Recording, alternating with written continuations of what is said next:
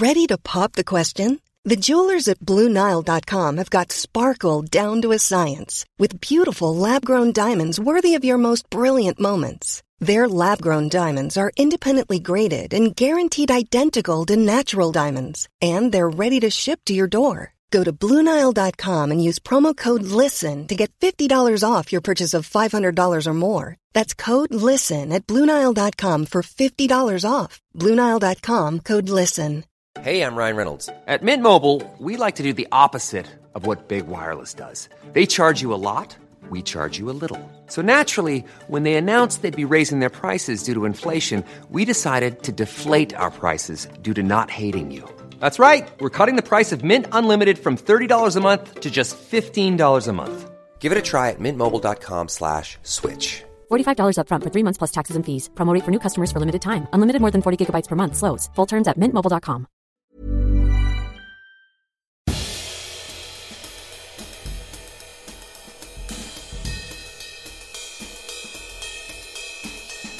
This is Histories of the Unexpected. He's the famous historical adventurer Dr. Sam Willis. And he is Professor Extraordinaire of Early Modern British History at Plymouth University. He is Professor James Daybell. And we are your hosts for Histories of the Unexpected. Each week we discuss a surprising subject oozing with unexpected historical significance. And this week it's the mirror.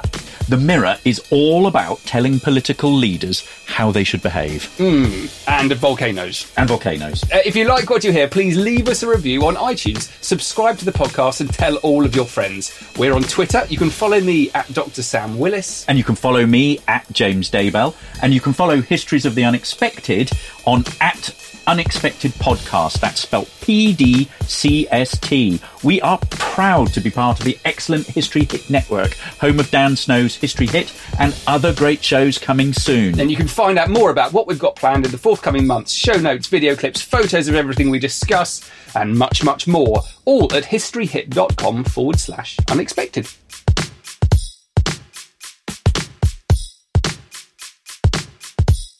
Ladies and gentlemen, welcome to episode 31 of Histories of the Unexpected. Do you know what? I think 31 sounds like an unlucky number. It's my age, 31. It's not your age. Can we do luck? Can we do the history of luck? Let's do the history of luck. I don't know if 31 is unlucky, but I reckon it is. It's odd. Listeners, tweet us. Is it unlucky? 31. This is episode 31 of Histories of the Unexpected, where we will be audio Googling through history, exploring the histories of things that you didn't even know had a significant story to tell, like the study, the fart, and the follower. And we'll be following the links in our minds as we come across them, explaining how simply everything has a history, and crucially, how those histories link together in unexpected ways. Who knew, for example, Sam, that the history of the paperclip was in fact all about Norwegian opposition to Nazi occupation, or that the history of clocks is in fact all about the Industrial Revolution. It's the foreman's fob watch and factory time. Oh, time. The history of time. Checking in, checking out. The man sitting opposite me is the dental surgeon of dates. It's Professor James Daybell. Hello. And the man sitting opposite me is the archivist of eons.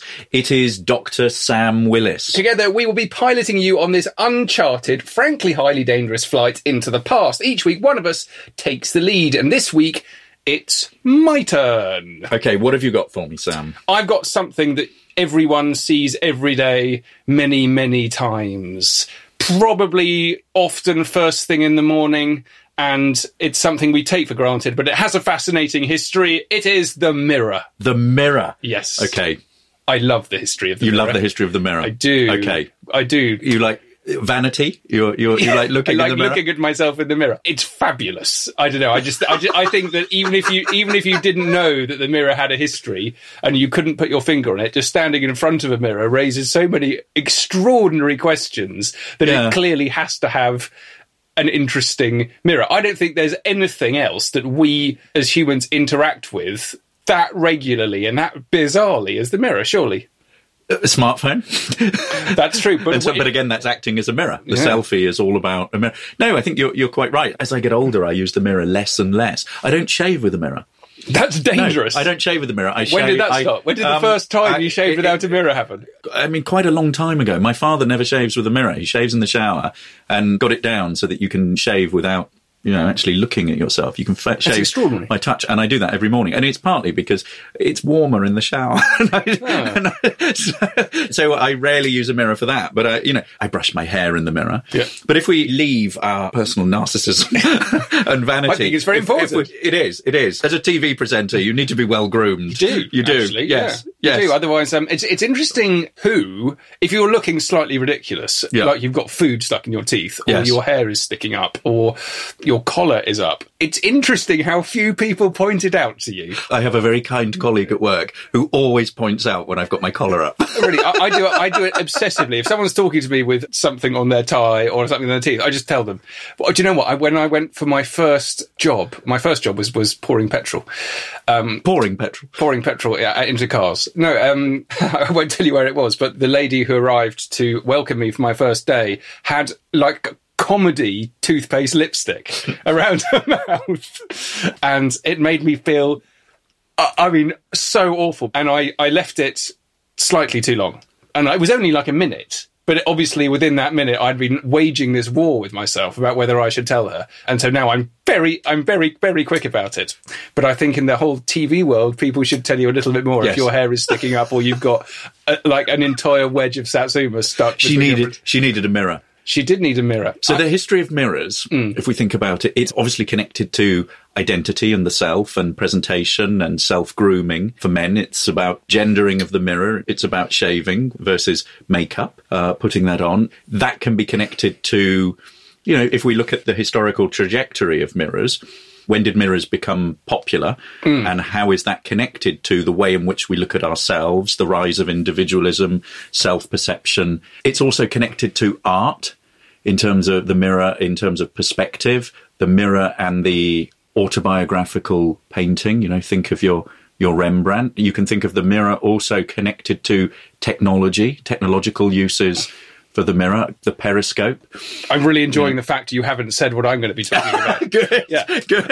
I'm You're doing all the boring ones. I'm wheeling through all this. But you've got World War I and the sort of the periscope going above the reflections. Yeah, reflective sight. Ooh, that's good. But then the way in which it can be used in telescopes and for dentistry and all those sort of technological ideas. Also, the mirror as a metaphor. Well, and also before you get onto the mirror as a metaphor, we were talking about the face and reflection and things like that. Do you reckon people's obsession with image became worse once they had a properly good, accessible, cheap mirror they could look into? Do you reckon it fed it, or do you reckon? Do you reckon the do mirror, I even want to put the brain power into thinking that through? Yeah, or did the mirror respond to a kind of an innate human thing to want to know what you look like? I mean, that's part of the sort of big historical question about the self and about identity and about image and about fashion and about how you look. So I think where do we chart that? Well, I think the basic point to make is surely it's going to be different across time, and it's going to be different in different locations. But certain historians have sort of said, the Renaissance, Jacob Burckhardt, it's all about, the Renaissance is all about the rise of the individual. You talk to medievalists, and the medieval period is all about the rise of the individual. So, and the way in which we insert the mirror into that as a device that encourages introspective reflection. And kind of cross-cultural contact, because it was one of those ones which it was a regular thing that explorers packed on their ships to go to Hawaii or wherever they were going, Australia, trading with North American Indians or whatever it was. And mirrors was a crucial part of it. Yeah.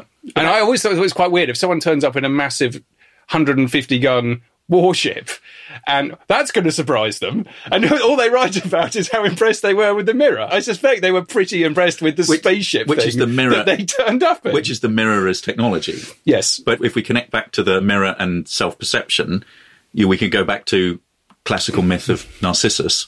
No mirror, but a pond to look into. The history of vanity is quite a long one.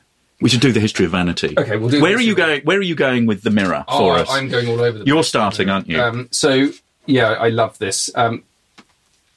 Do you have a favourite object in the British Museum? What's that? That looks like a toilet seat. He looked like a man who should have had a favourite object in the British Museum, but couldn't think of it. I'll just drop you in it there. I do, and it's that. It is not a toilet seat. It looks like a toilet seat. It's very old, and it's polished obsidian. which is volcanic glass. It is John Dee's mirror. Now, I suspect you've heard of John Dee. He was a little bit. The court astrologer to Elizabeth I. Right. Well, I know that, yes. I'm just telling everyone else that. Yes. I know that. Anyway, this was his mirror, and he used it for scrying. So he used it for trying to look into the future or look into the past. And I've become slightly obsessed about the history of scrying and fortune-telling, and also the history of the Aztecs, because it's where he got it. It's an Aztec mirror. It's not any old mirror. That mirror was brought back by Cortes just after the Spanish had essentially destroyed the Aztec Empire. And the Spaniards brought back loads of extraordinary Aztec material culture, which then had a knock-on effect on Spanish, well, North European culture at the time, particularly in royal courts. Yeah. So owning a piece of something which came from somewhere so exotic, so foreign, it was a prestigious thing. It was something to be proud of. Now, this is one of the most extraordinary things because the Aztecs believed in divination, and they had a particular god who was obsessed with divination. So for John Dee, getting hold of something extraordinary, something foreign, something that looked bizarre. It was a mirror, but it's not made in the same way that North European mirrors were made. They didn't have metallurgy in South America. That's the key thing about it. It's made out of volcanic glass because that's the only thing they had that could make a reflection. It's not polished. So Aztecs, absolutely fascinating. Everyone thinks of all of the gold they had access to. They didn't have metallurgy as the Northern Europeans had it. So the only way they could create mirrors is to use obsidian, which we couldn't get hold of. And so for us, it's particularly exotic as well. And it's consciously linked to the New World. The fact that John Dee's got it as well. It's not important just because it's a mirror. It's important because it comes from South America. And I think that's to do with affirming a North European obsession and belief of manifest destiny, that they were sent out there. And it's that kind of cultural assumption which led to the Spanish conquering South America, to the British setting up in the Caribbean and then North America, and on and on and on, rather than just visiting somewhere and saying, this is very nice, let's do some trade with these lovely people, and travelling around the world and doing that. It's all to do with actually having an obsession with empire, expanding it, and to claim places for your own, then to bring the material culture home, not just from a fascinating place, but from a fascinating place that they have subdued. Yeah. So, does it matter that it's a mirror, or is it the object?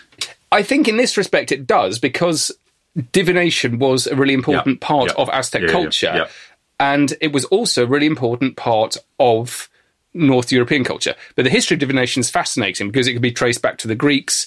It's prevalent. It's actually everywhere throughout history. But what I'm, I suppose, more interested in is people's response to divination. Now, there are various ways to think about this. One is to sort of say, okay, how much did people believe? If you sat down and John Dee looked in his mirror and said some stuff which you thought was utter nonsense, or did you believe it? And how, as historians, do we unpick that? Now, all I've really got to the stage of is realising that it's very difficult to make broad cultural assumptions here. So what you can't do is come up with an answer which is applicable to Elizabethan England as it is applicable to 13th century China, as it is applicable to antique Greece. Okay? And it's also, I think, to do with the seer himself rather than seers in general. So you have to be able to unpick this. But I think one of the most important things to do is to be kind of self-aware as a historian, as someone of contemporary society. And I think that the majority of people will automatically assume that these seers, these diviners, were charlatans taking advantage of the credulous. Not for John Dee, though. John Dee would have been absolutely obsessed with this. Well, John Dee's a brilliant example because they weren't fringe people. They weren't these sort of carnival people, these fortune tellers. The fact that he was the astrologer for the Elizabethan court tells us, is a warning that actually he was very educated, massively respected, and people took what he said seriously. It doesn't mean it was the only way they had of understanding their world. But you need to put these diviners into a much broader astrology is part of a sort of world view. Yeah. You know, it still is today in a lesser sense. And there are people that, you know, that very much believe in horoscopes, but more so certainly in Dee's period, you know, and that would plot charts, and really fascinating examples of these kinds of horoscopes survive, and people would have gone to them. They'd have gone to an astrologer with all sorts of personal woes and personal problems. I think we've talked about Simon Forman in the past. You know, there are an incredible body of papers that survive in the Bodleian Library that, you know, uncover these kinds of practices that are just absolutely widespread. Yeah, it's part of a pattern of beliefs. I think that's the important. It makes me think of Harry Potter. Okay, I'm reading the divination classes. Yep, I'm reading this to the girls at the moment. Isn't you've riled me about the British Museum? That's my favourite object in the British Museum. The Sutton Hoo helmet. When I was an undergraduate at Oxford and read James Campbell's brilliant book on Anglo-Saxons. Millions of people have lost weight with personalized plans from Noom. Like Evan, who can't stand salads and still lost 50 pounds. Salads generally for most people are the easy button, right? For me, that wasn't an option. I never really was a salad guy. That's just not who I am. But Noom worked for me. Get your personalized plan today at Noom.com. Real Noom user compensated to provide their story. In 4 weeks, the typical Noom user can expect to lose 1 to 2 pounds per week. Individual results may vary. One size fits all seems like a good idea for clothes until you try them on. Same goes for healthcare. That's why United Healthcare offers flexible, budget-friendly coverage for medical, vision, dental, and more. Learn more at uh1.com. When you make decisions for your company, you look for the no-brainers. And if you have a lot of mailing to do, Stamps.com is the ultimate no-brainer. It streamlines your processes to make your business more efficient, which makes you less busy. Mail checks, invoices, legal documents, and everything you need to keep your business running with Stamps.com. Seamlessly connect with every major marketplace and shopping cart. Schedule package pickups and see your cheapest and fastest shipping options from different carriers, with rates up to 89% off USPS and UPS rates. And with the Stamps.com mobile app, you can take care of mailing and shipping wherever you are. Make the same no-brainer decision as over 1 million other businesses with Stamps.com. Sign up with code PROGRAM for a 4-week trial, plus free postage and a free digital scale. No long-term commitments or contracts. That's Stamps.com. Code PROGRAM. This was the front cover, and I was absolutely obsessed with it. Such a, you know, you think of Anglo-Saxon England, and that is the image for Anglo-Saxon England.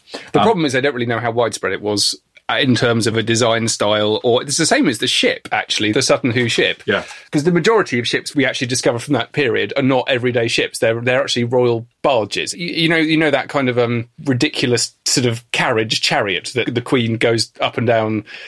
The very highly ornate. Yeah. So it's like one of those. It's polished. Yeah, and it's like for us to look at that and say that's like a ship. It's like comparing the Queen's carriage to a Ford Escort. Yeah.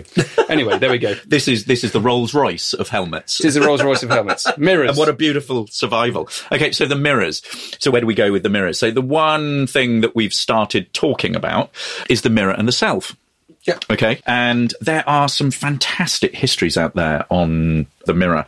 Sabine Melchior Burnet's The Mirror, A History, and the brilliant Glass, A World History by Cambridge anthropologist Alan Macfarlane and Jerry Martin, you know, both deal with this sort of long trajectory of the mirror, which we'll put the details of these on our website. What I'm interested in is what we were talking about earlier on, and it's the way that the mirror as a technology can be connected to the self and self-awareness and self-identity and understanding. And this idea that when people examine themselves in that way, they become more and more introspective.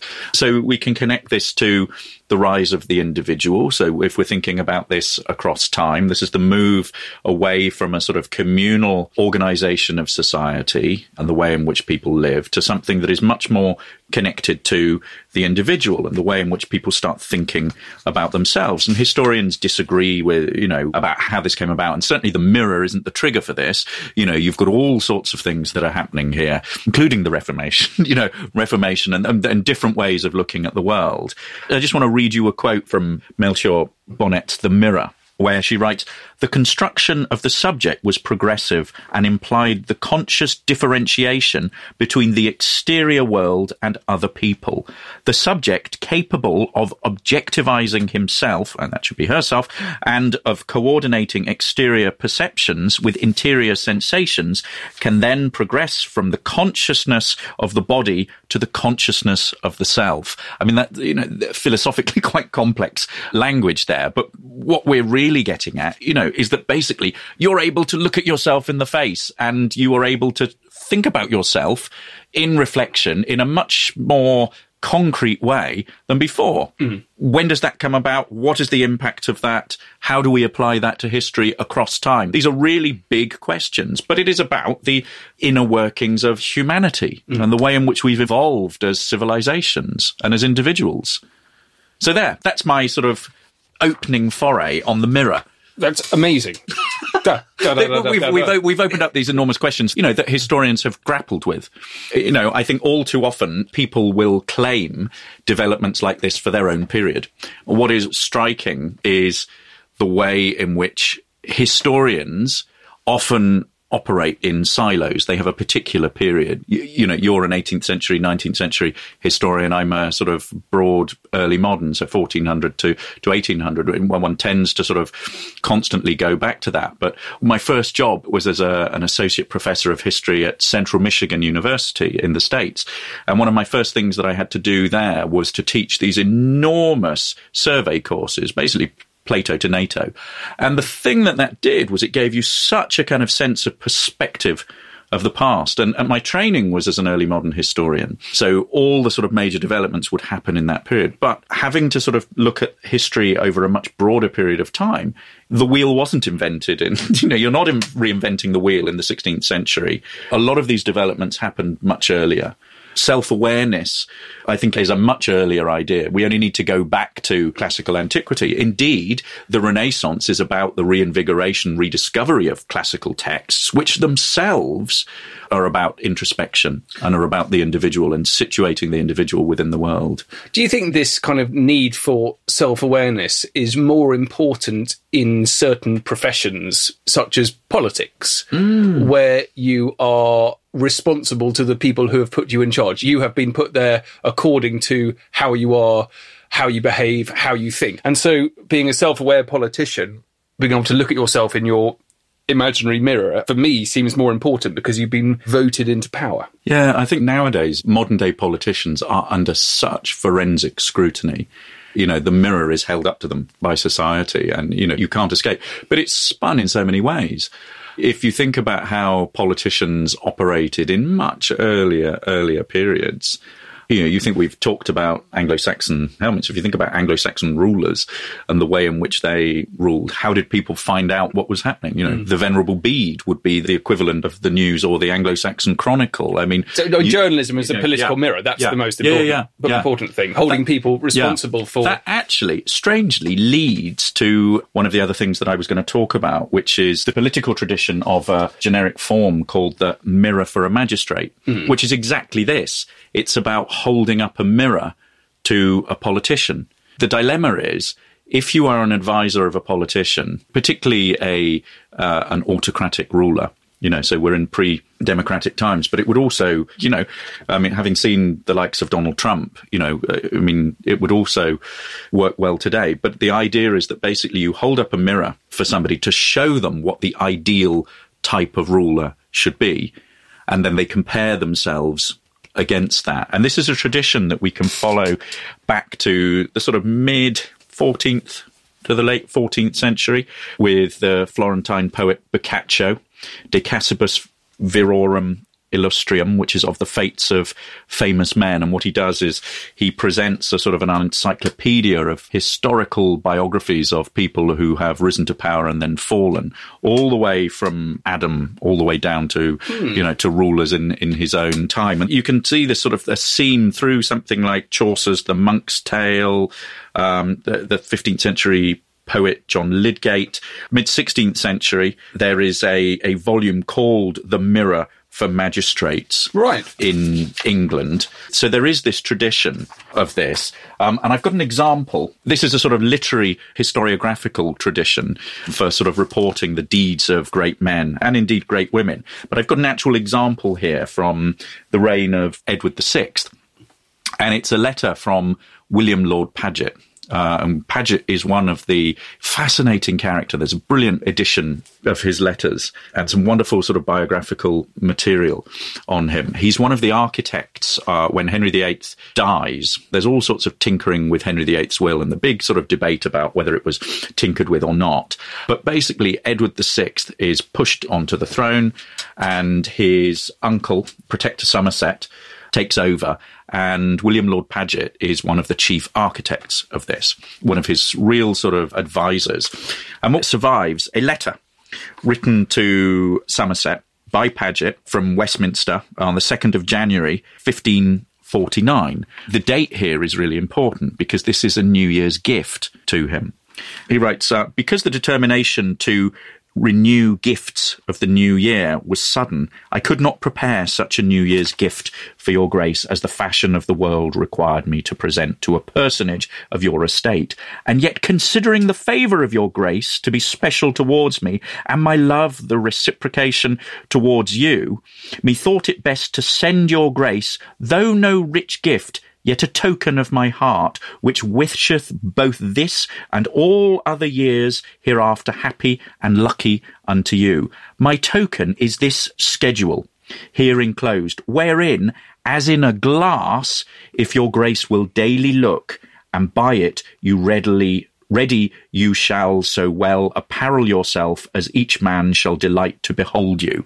And this glass that he's giving him basically lays out how he should be as a governor. Because what we're looking at with this guy, this is an aristocrat, this is an autocrat, and this is somebody who is acquisitive. This is to quote the late Jennifer Loach, who taught me when I was an undergraduate at Oxford. I mean, this is a man who, not a tyrant, but, certainly somebody who, far, far from a democratic ruler. And the schedule, it lays all these things out that he should do. Deliberate maturely in all things. Execute quickly the deliberations. Do justice with respect. Make assured and staid wise men ministers under you. Maintain the ministers in their offices. Punish the disobedient according to their deserts. In the king's causes give commission in the king's name. Reward the king's worthy servants liberally and quickly. So it's basically a mirror that he's holding up to him to tell him how to operate in what is a pretty turbulent period. Yeah. I mean, that's, I think, interesting because it does actually fit very well to what I was talking about with divination. And that's essentially the mirror as a bridge. It's a bridge between the known and the unknown, past and future, human, divine. And here we've got good and bad. Yeah. Haven't we? It's as simple as that. You're being told how to behave. Yeah. I think what I also loved about the divination and John Dee's mirror was realising that looking in a mirror was only one of so many different types of divination. I've got a list of them. This is fantastic. This is a contemporary list, so this is 16th century. You've got hydromancy, divination by water, geomancy by earth, pyromancy by fire. We've got, there are more and more of them, capnomancy, augury by birds. We've got by entrails, and on and on and on by the stars, astrology, by bodies, necromancy, by fishes, ichthyomancy. I quite like that. Cleromancy, chiromancy. And I want to finish off by looking at this wonderful picture, because that sums it up for me. This is The Fortune Teller by Caravaggio. And it's a beautiful, beautiful image, and it's slightly deceptive what's going on here. We have this young gypsy girl dressed up in very kind of a classic kind of gypsy clothing here. And there's a wealthy man, maybe a prince, and she's reading his palm. But if you look at it closely, she's actually slipping the ring off his finger at the same time. It's one of those beautiful paintings that only makes sense when someone points out the tiny glint of silver as she pockets his ring. And so here is this thought, this belief that divination, that looking in mirrors, that reading people's future by hands is somehow to be untrusted and untrustworthy. But actually, I think once you understand the whole cultural context of it, it's much more sophisticated than that. I've got one more way to go with this, which is about bling mirrors. Mirrors that are not for introspection. It's not about you looking at, it's about them being seen, and it's about magnificence. And look at this. This is the Hall of Mirrors at the Palace of Versailles. This was on the History Hit website recently. Dan Snow did a little periscope of this. And if we click here, courtesy of Stockholm 360 Net, you can tour around it. If you take your cursor here. Wow. You can have a look, and it actually, it makes you, it's like one of those things at the fun fair. It makes you... Oh, fun fair mirrors. We haven't done those, have we? No, we haven't done those. But you can see here, this is about opulence. This is about display. This is about splendour. It's those bling mirrors. I wonder if that's consciously to do with size as well, because a lot of rooms, you get mirrored rooms, it's the visual trick of making it bigger and making it lighter. And that's about showing off, it's like panes of glass and windows, isn't it? You can afford to have them, so let's have as many as possible and cover every part of the window. They use it as a lot for architecture as well now. I was going to show you this here. Trump International Hotel and Tower in Chicago. There's a man concerned with his own greatness. It is. And his own vanity. Yeah. That's just a huge building covered in mirrors as well. Yes, that's the Chicago skyline. The Chicago skyline reflected in the building. Yeah. But interestingly, they use it a lot for making buildings invisible now, which I love. So if you've got a mirrored building in the middle of a field, you can't see it because it reflects, if it's just surrounded by earth and sky or like, woods, it vanishes. Which is wonderful. I've always wanted to live in a mirrored house. Does it have an application to, and I'm clutching at straws here, but does it have an application to military aircraft as well? Those sort of reconnaissance aircraft that are completely invisible. I imagine so. They're invisible to radar. Tweet us. Yeah, rather than invisible to the naked eye. There we go. With mirrors, we've gone from the Aztecs to obsidian volcanic glass. We've gone to magistrates. Yep. Good and evil. Donald Trump, Chicago. Absolutely, I love that one. Versailles. Yes, Versailles. Okay, thank you everyone for listening. You are the most important part of this podcast, so please do get in touch with us with your ideas about the history of mirrors and also ideas for future shows. But that's all for now. Bye! Bye! If you enjoy this podcast and you like learning about the past, check out my latest venture. It's called History Masterclass, and it's a new type of historical event where you can actually learn in person from the best historians around today in unique and stunning historical locations. You can find out more at thehistorymasterclass.com and follow on Facebook and Twitter. Even when we're on a budget, we still deserve nice things. Quince is a place to scoop up stunning high-end goods for 50 to 80% less than similar brands. They have buttery soft cashmere sweaters starting at $50, luxurious Italian leather bags, and so much more. Plus, Quince only works with factories that use safe, ethical, and responsible manufacturing. Get the high-end goods you'll love without the high price tag with Quince. Go to quince.com/style for free shipping and 365-day returns. When you need mealtime inspiration, it's worth shopping Kroger, where you'll find over 30,000 mouth-watering choices that excite your inner foodie. And no matter what tasty choice you make, you'll enjoy our everyday low prices, plus extra ways to save, like digital coupons worth over $600 each week. You can also save up to $1 off per gallon at the pump with fuel points. More savings and more inspiring flavors make shopping Kroger worth it every time. Kroger, fresh for everyone. Fuel restrictions apply. At The History MC.